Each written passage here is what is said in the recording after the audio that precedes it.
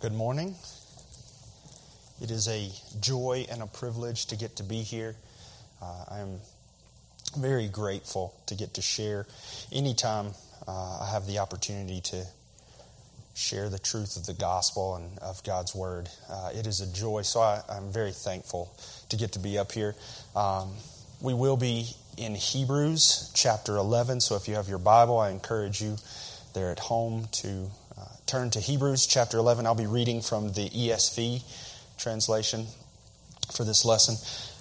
Before we look at the passage, though, I always like to get a good understanding of how, why, to whom is this book written?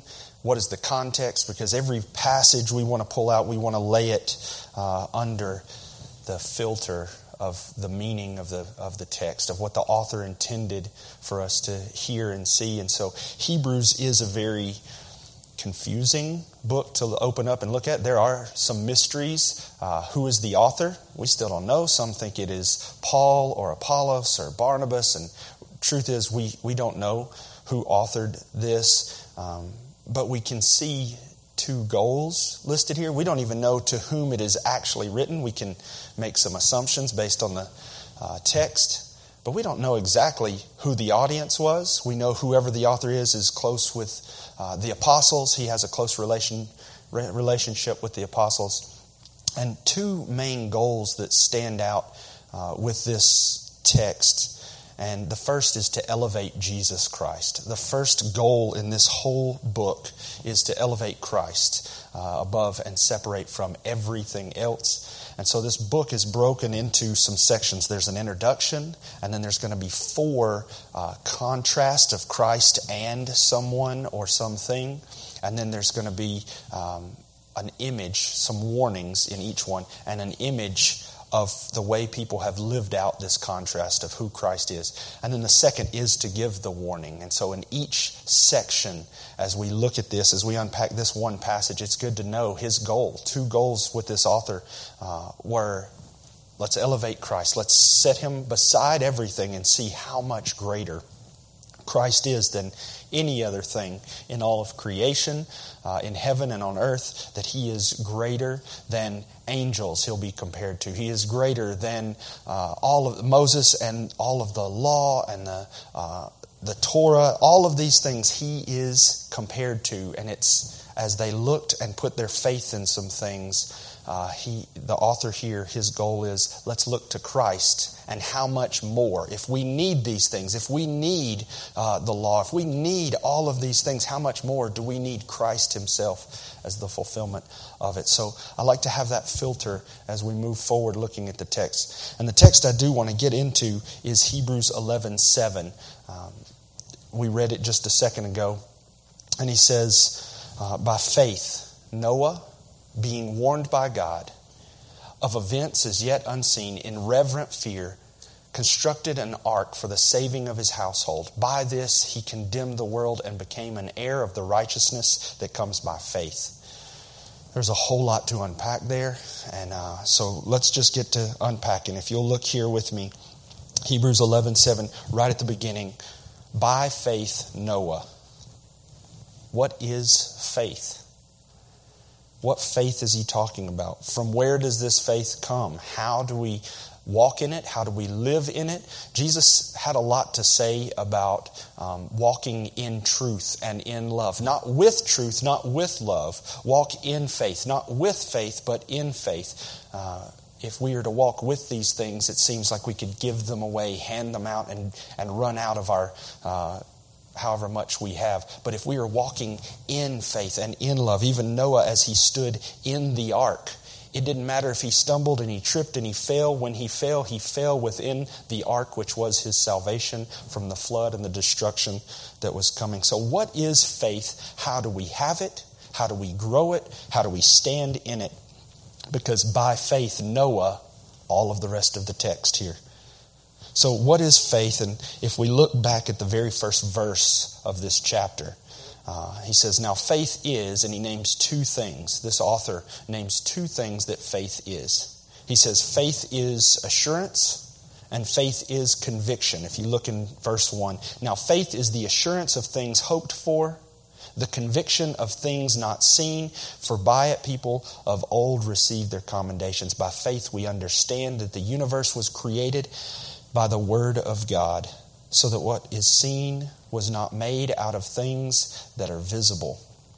And remember, we're wanting to elevate Christ. So here, this should send us back to maybe a memory of John chapter 1. In the beginning was the Word, and the Word was with God, and the Word was God. And all things were made through Him, and without Him nothing has been made that has been made. In Him is life, and the life is the light of all men, and the light shines in the darkness, and the darkness does not understand it. So here he says, by faith we understand that this whole world, everything we see, was not created with human hands. And it takes us back to who it was that created all things. It was the Word. And in John 1:14, the Word became flesh and dwelt among us, and we beheld His glory as of the only begotten of the Father. We know that the Word is Christ. And so here, faith is assurance.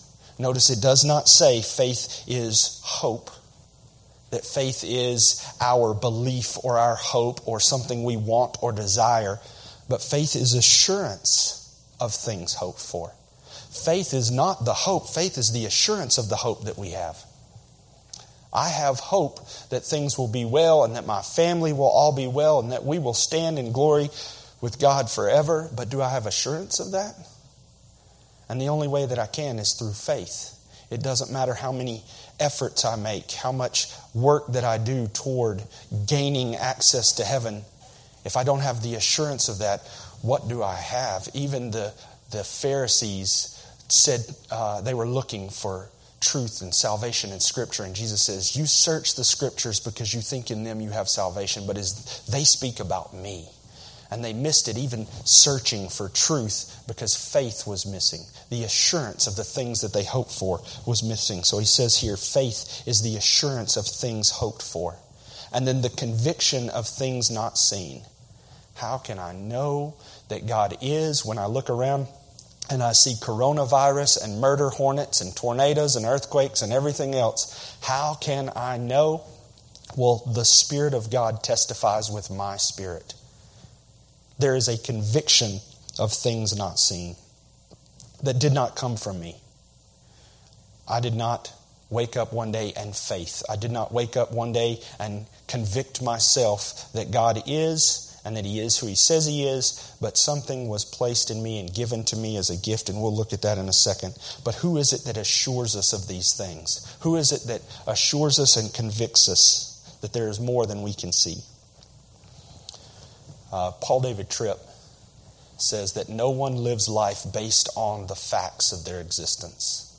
No one, you and I, do not live life based on facts. We live life based on our interpretation of the facts. So the facts are, there's a virus going around and keeping you at home and me here 6 feet away from everybody. And there's a fact that there's a virus. My interpretation of that fact might have come from an aunt, an uncle, a grandma, a sibling, a friend who is terrified of the virus and says, we're all going to die. And I get an interpretation of the facts. It may come from somebody who says, this is ridiculous, we should all be hugging, and I still want to kiss my honey. And their interpretation of the facts are, the media has blown this out of proportion. Regardless, you and I are not living based on facts. We are living based on our interpretation of the facts. And so, how is it that Noah, this is the question I want to get to here for verse 7, by faith Noah, he actually obeys and builds an ark for the saving of his household. How is it he faithed and interpreted rightly when the entirety of the world interpreted poorly? We don't live on facts, we live on interpretation. So how might we interpret well as we read Scripture? As we read, there is one name under heaven whereby you must be saved. How do we interpret that rightly? How do we hear with ears that hear? Jesus said 7 times in the book of Revelation as He talked to the 7 churches, He says, let him who has ears hear. Just a second ago, Ryan asked that I pray that we have ears to hear the word this morning. How do I have ears to hear? How can you have ears that hear? Eyes that see when we are blind and deaf and mute and dead in our trespasses. How is it we can do that? So as we look at this text, as we ask this question, I'm going to stop. We'll pray, and then we will dive in to how it is that Noah sees rightly. Let's pray.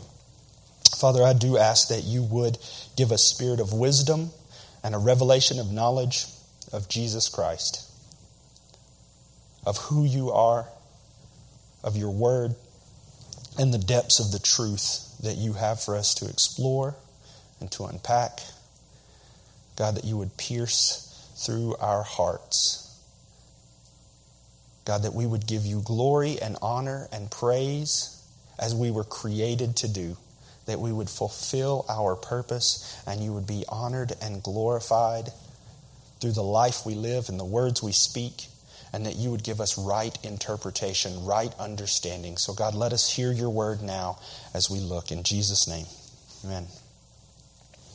I'm going to read again. By faith Noah, being warned by God concerning events as yet unseen, in reverent fear, constructed an ark for the saving of his household, and by this he condemned the world and became an heir of righteousness that comes by faith. How was Noah able? How did he have faith that rightly understood?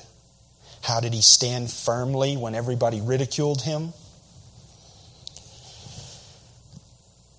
I made some notes here. I wonder how many times Noah would have missed a game on Sunday because he interpreted it as less important or significant than the gathering of the believers.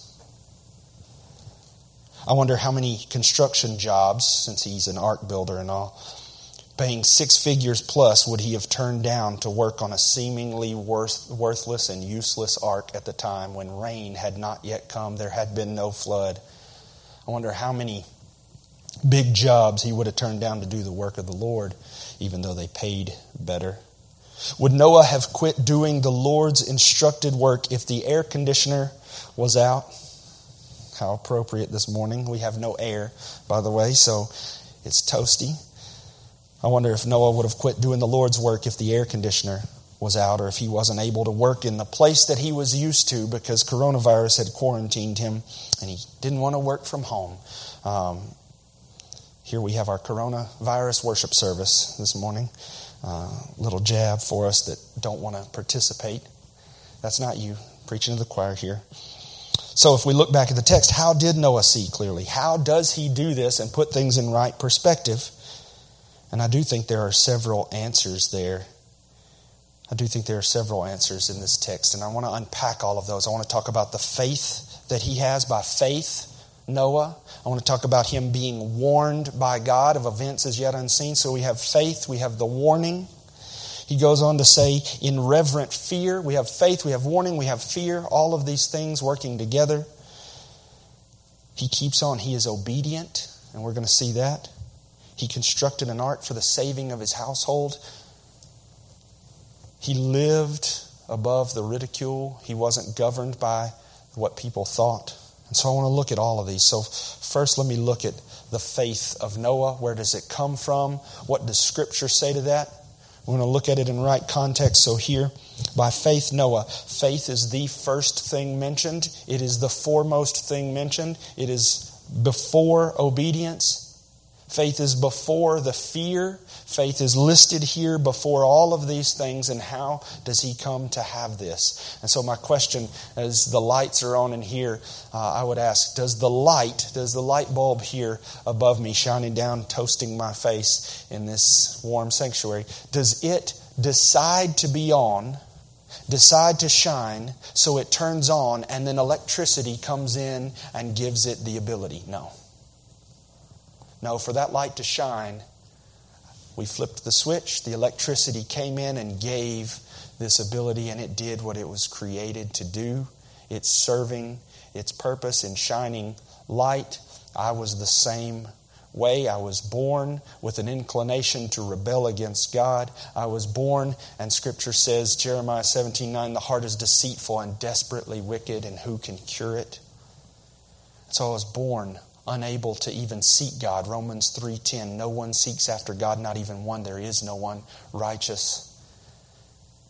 I had no ability, no way. I was blind. I was dead in trespasses. And God opened my eyes.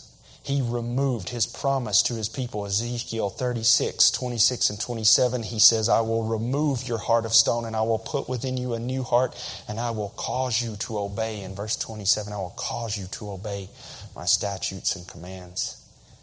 And so He gives me this electricity so that I might shine. So first off, this faith, where does it come from? A couple of passages that I can think of that I've written down.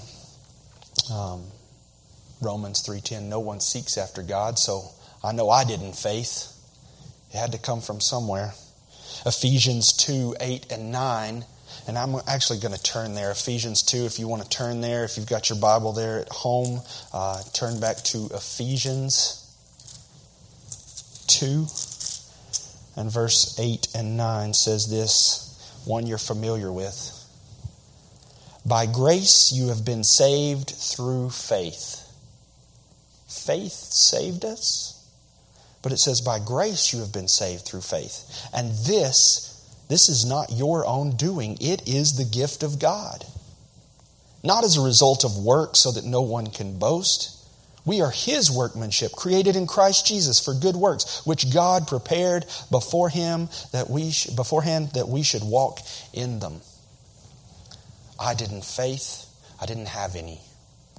I was graced faith by, according to Hebrews, by the author of faith, by the finisher, the perfecter of faith, the one who authors faith, authored in me. There is an author writing out a story better than I ever could have written out. Every day, my perspective, my filter, as I want to yell at somebody, as I want to throw things at the car that cut me off on my way here this morning, as I want to yell and scream at people who offend me or do things that I don't think I would have done, every moment that comes, I have to counsel myself knowing there is an author who has written out this story, and he is much better at writing than I am. He has written out a story that will test and grow my faith. He has written out a story that He has given me faith, and now He is sure to test it and try it so that it grows. 2 Timothy 2:25 says that God grants repentance. Oh, I pray that you have it. He's praying and he says, man, I hope you get this about God, if He will grant you, that God might grant you repentance. Even in this book of Hebrews, last night I sat and added this in just this morning before I came here.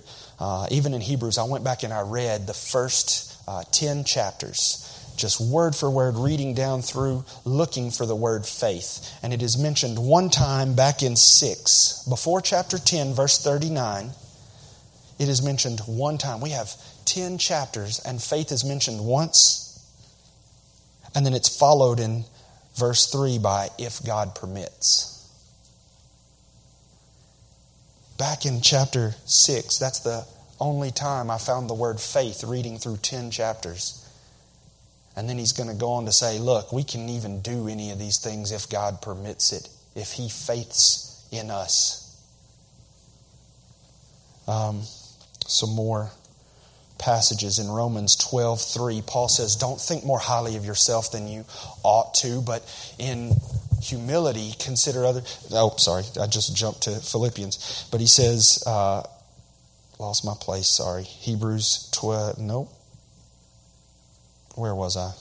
Somebody tell. 12:3, thank you.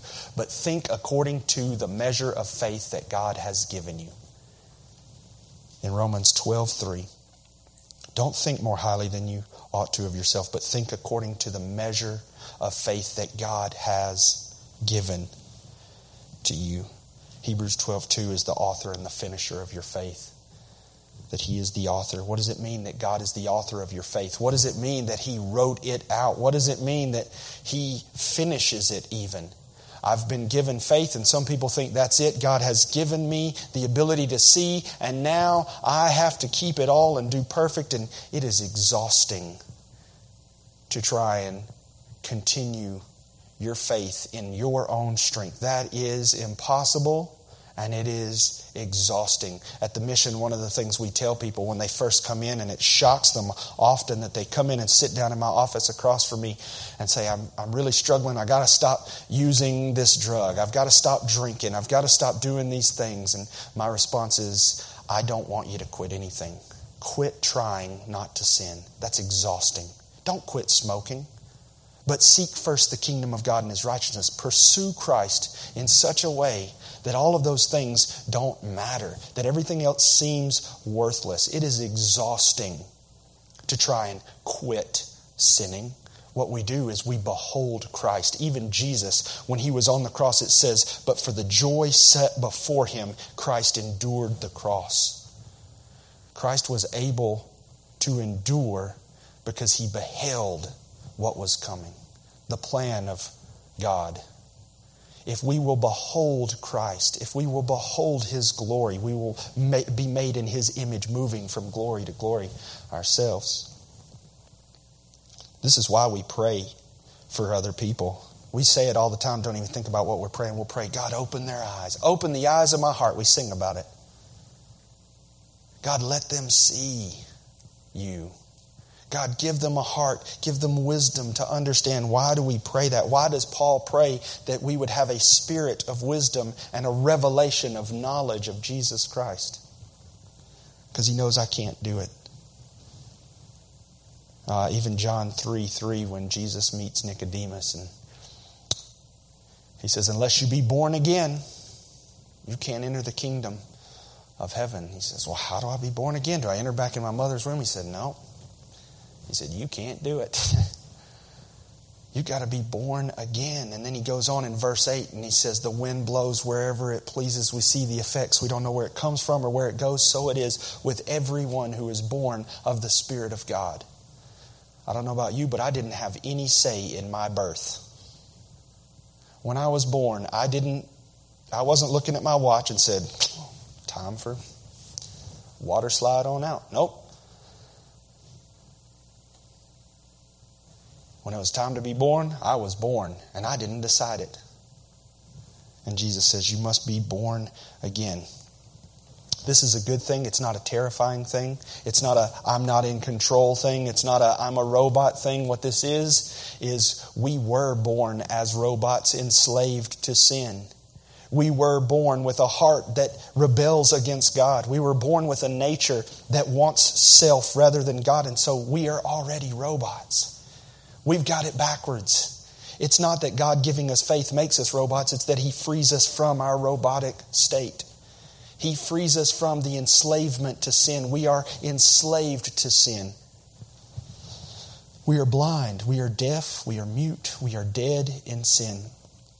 And God comes and He faiths for us. He authors and finishes our faith so that we might be free. Because we are stuck right now.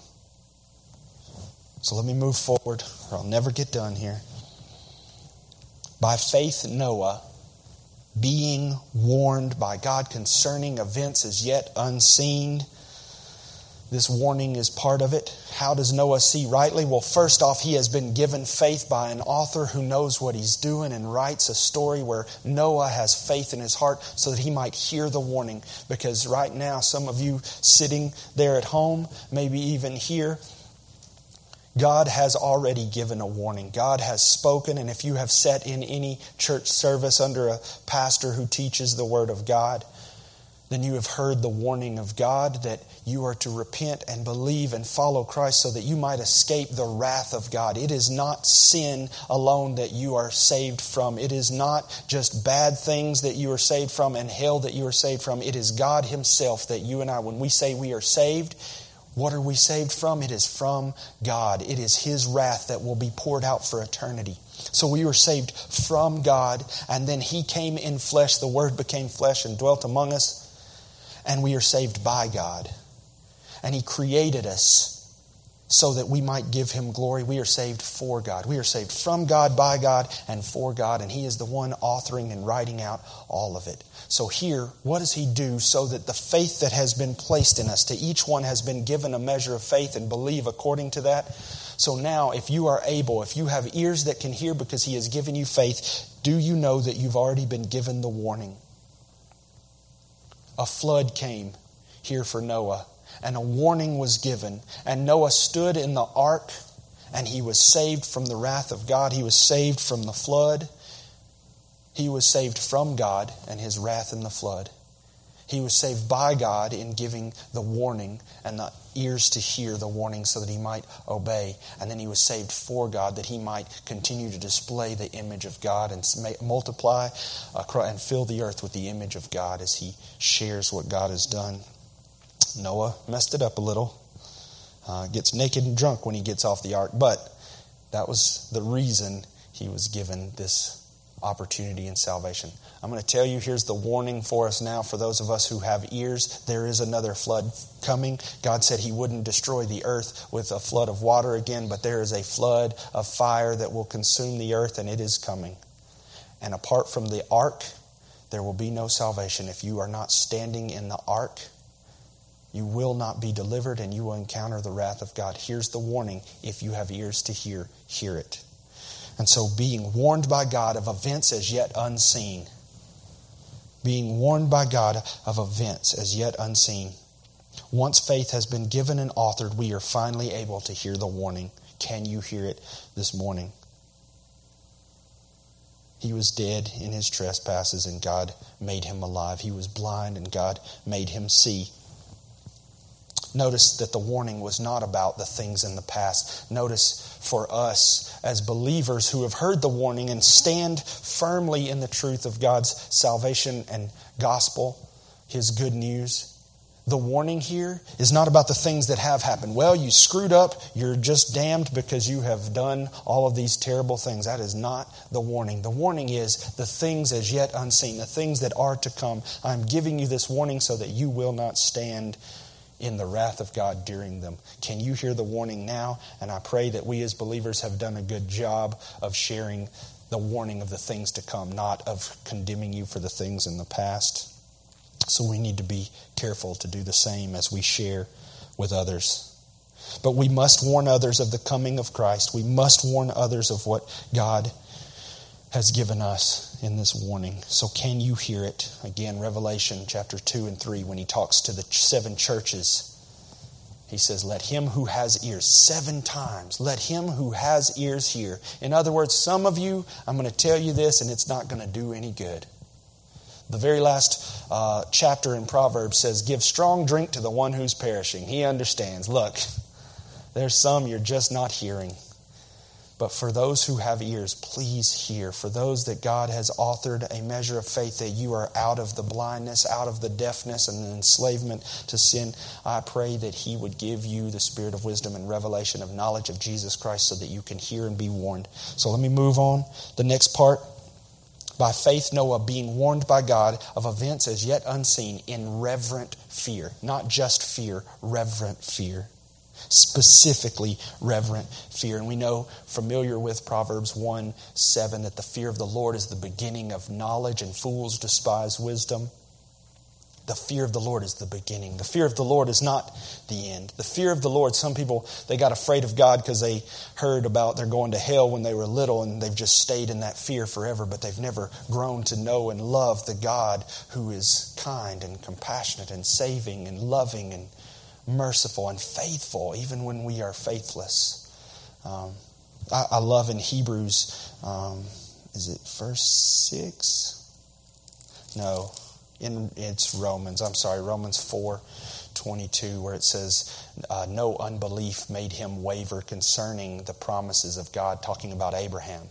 And we know that Abraham wavered in his faith. He wavered as he lied about his sister, wife. We know that he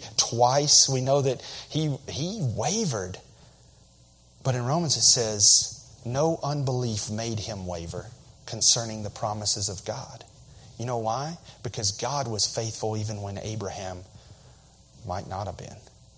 God is faithful when I am faithless because He is the one who authors the faith. He is the one who gives me strength. And even when I fail, He is there to push me forward and grow me in faith as He sanctifies us, as we become more like Him in reverent fear.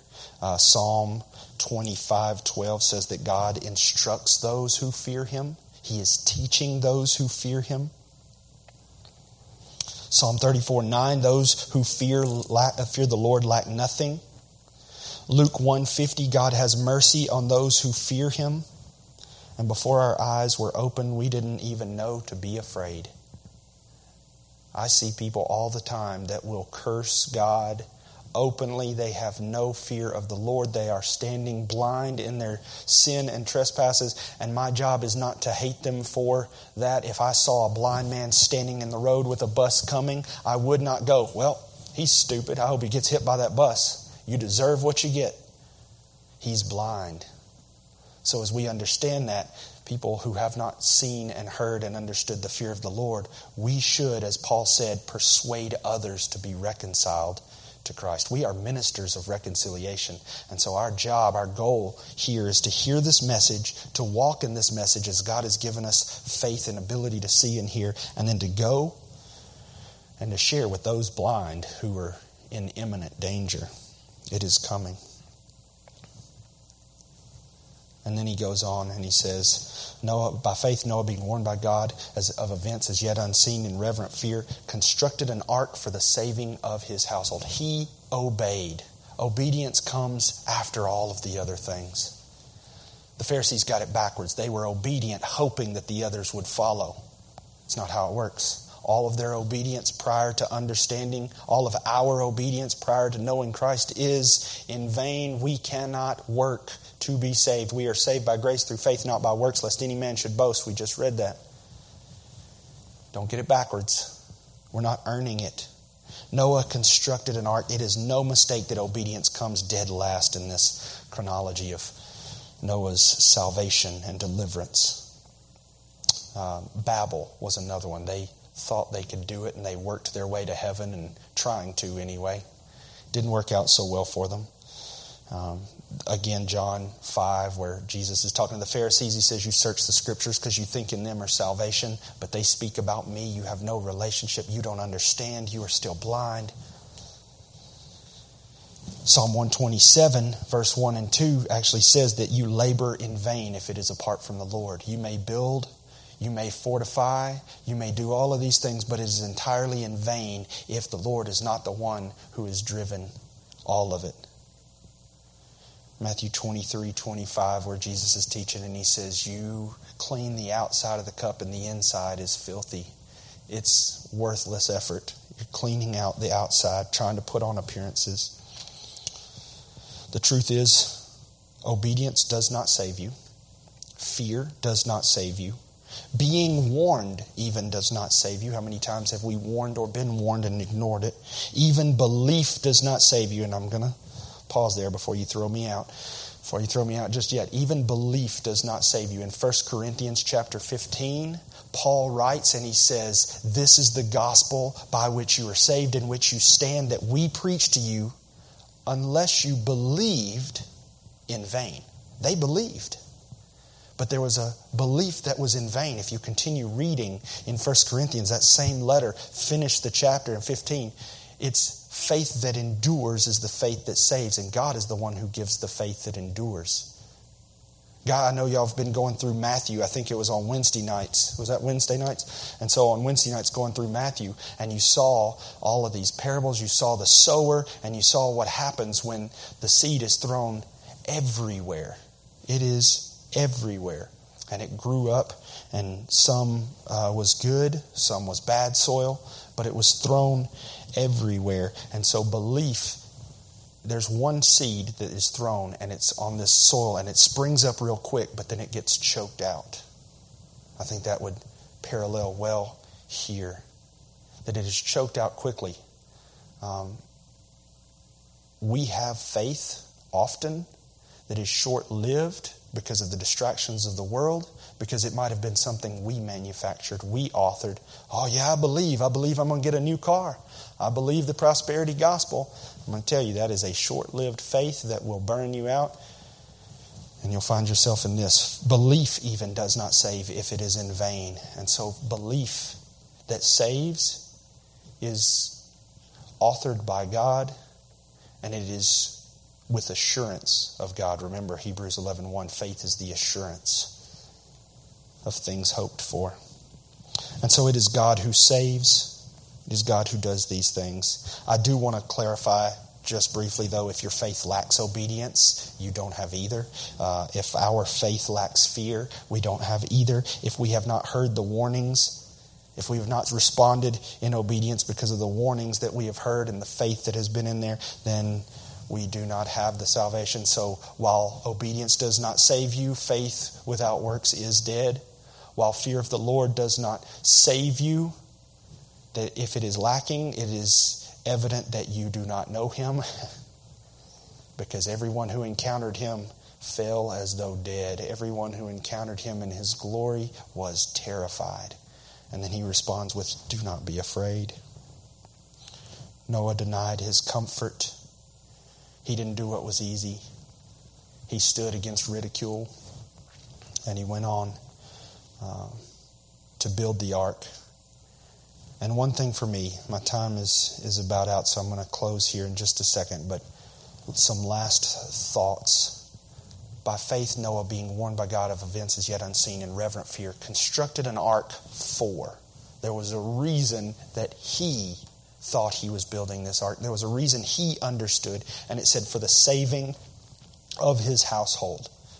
My little girl is sitting here today. She's 8 years old, and the first question that came to my mind the first time I read this passage, as we read this, Noah built an ark for the saving of his household. What am I constructing for those around me? What am I constructing so that my wife and my family and my friends, those at the mission that I counsel, so that my little girl has a knowledge of who God is, so that she hears, faith comes by hearing and hearing by the word. What am I constructing so that my household might be saved? That's a good question for all of us. Going back to some of those questions earlier, Noah, would he have missed his church service gathering for travel ball? Just saying. If that stings, I'll let you and the Lord deal with that. Noah did this, constructing an ark for the saving of his household. Now, by doing this, he condemned the world, but he became an heir of righteousness, and so did they. That comes by faith. Noah, in his faith, built a means of salvation to share with his family. So I wonder, what are we building? Are we building a good career? Are we building an athlete? Are we building a good student? Are we building a good life of entertainment and excitement? Or are we building an ark that we and our families and our friends and those around us, dying, lost, and blind, might hear and see and might stand in during the flood of judgment that is to come? Can you hear the warning? Have you been given the faith to hear the warning? Has it stirred in you a reverent fear of God that we know we must bring others to see and hear as well? And then does that drive us to obedience? Does it change the way we live? I pray that we will too become heirs of righteousness by faith. I'm going to read Hebrews 10:39 and then we will pray and I will hand it back over. 10:39, but we are not. This is the preface to the passage we just read. This is the filter we want to put on as we read. But we are not of those who shrink back and are destroyed, but we are of those who have faith and preserve their souls.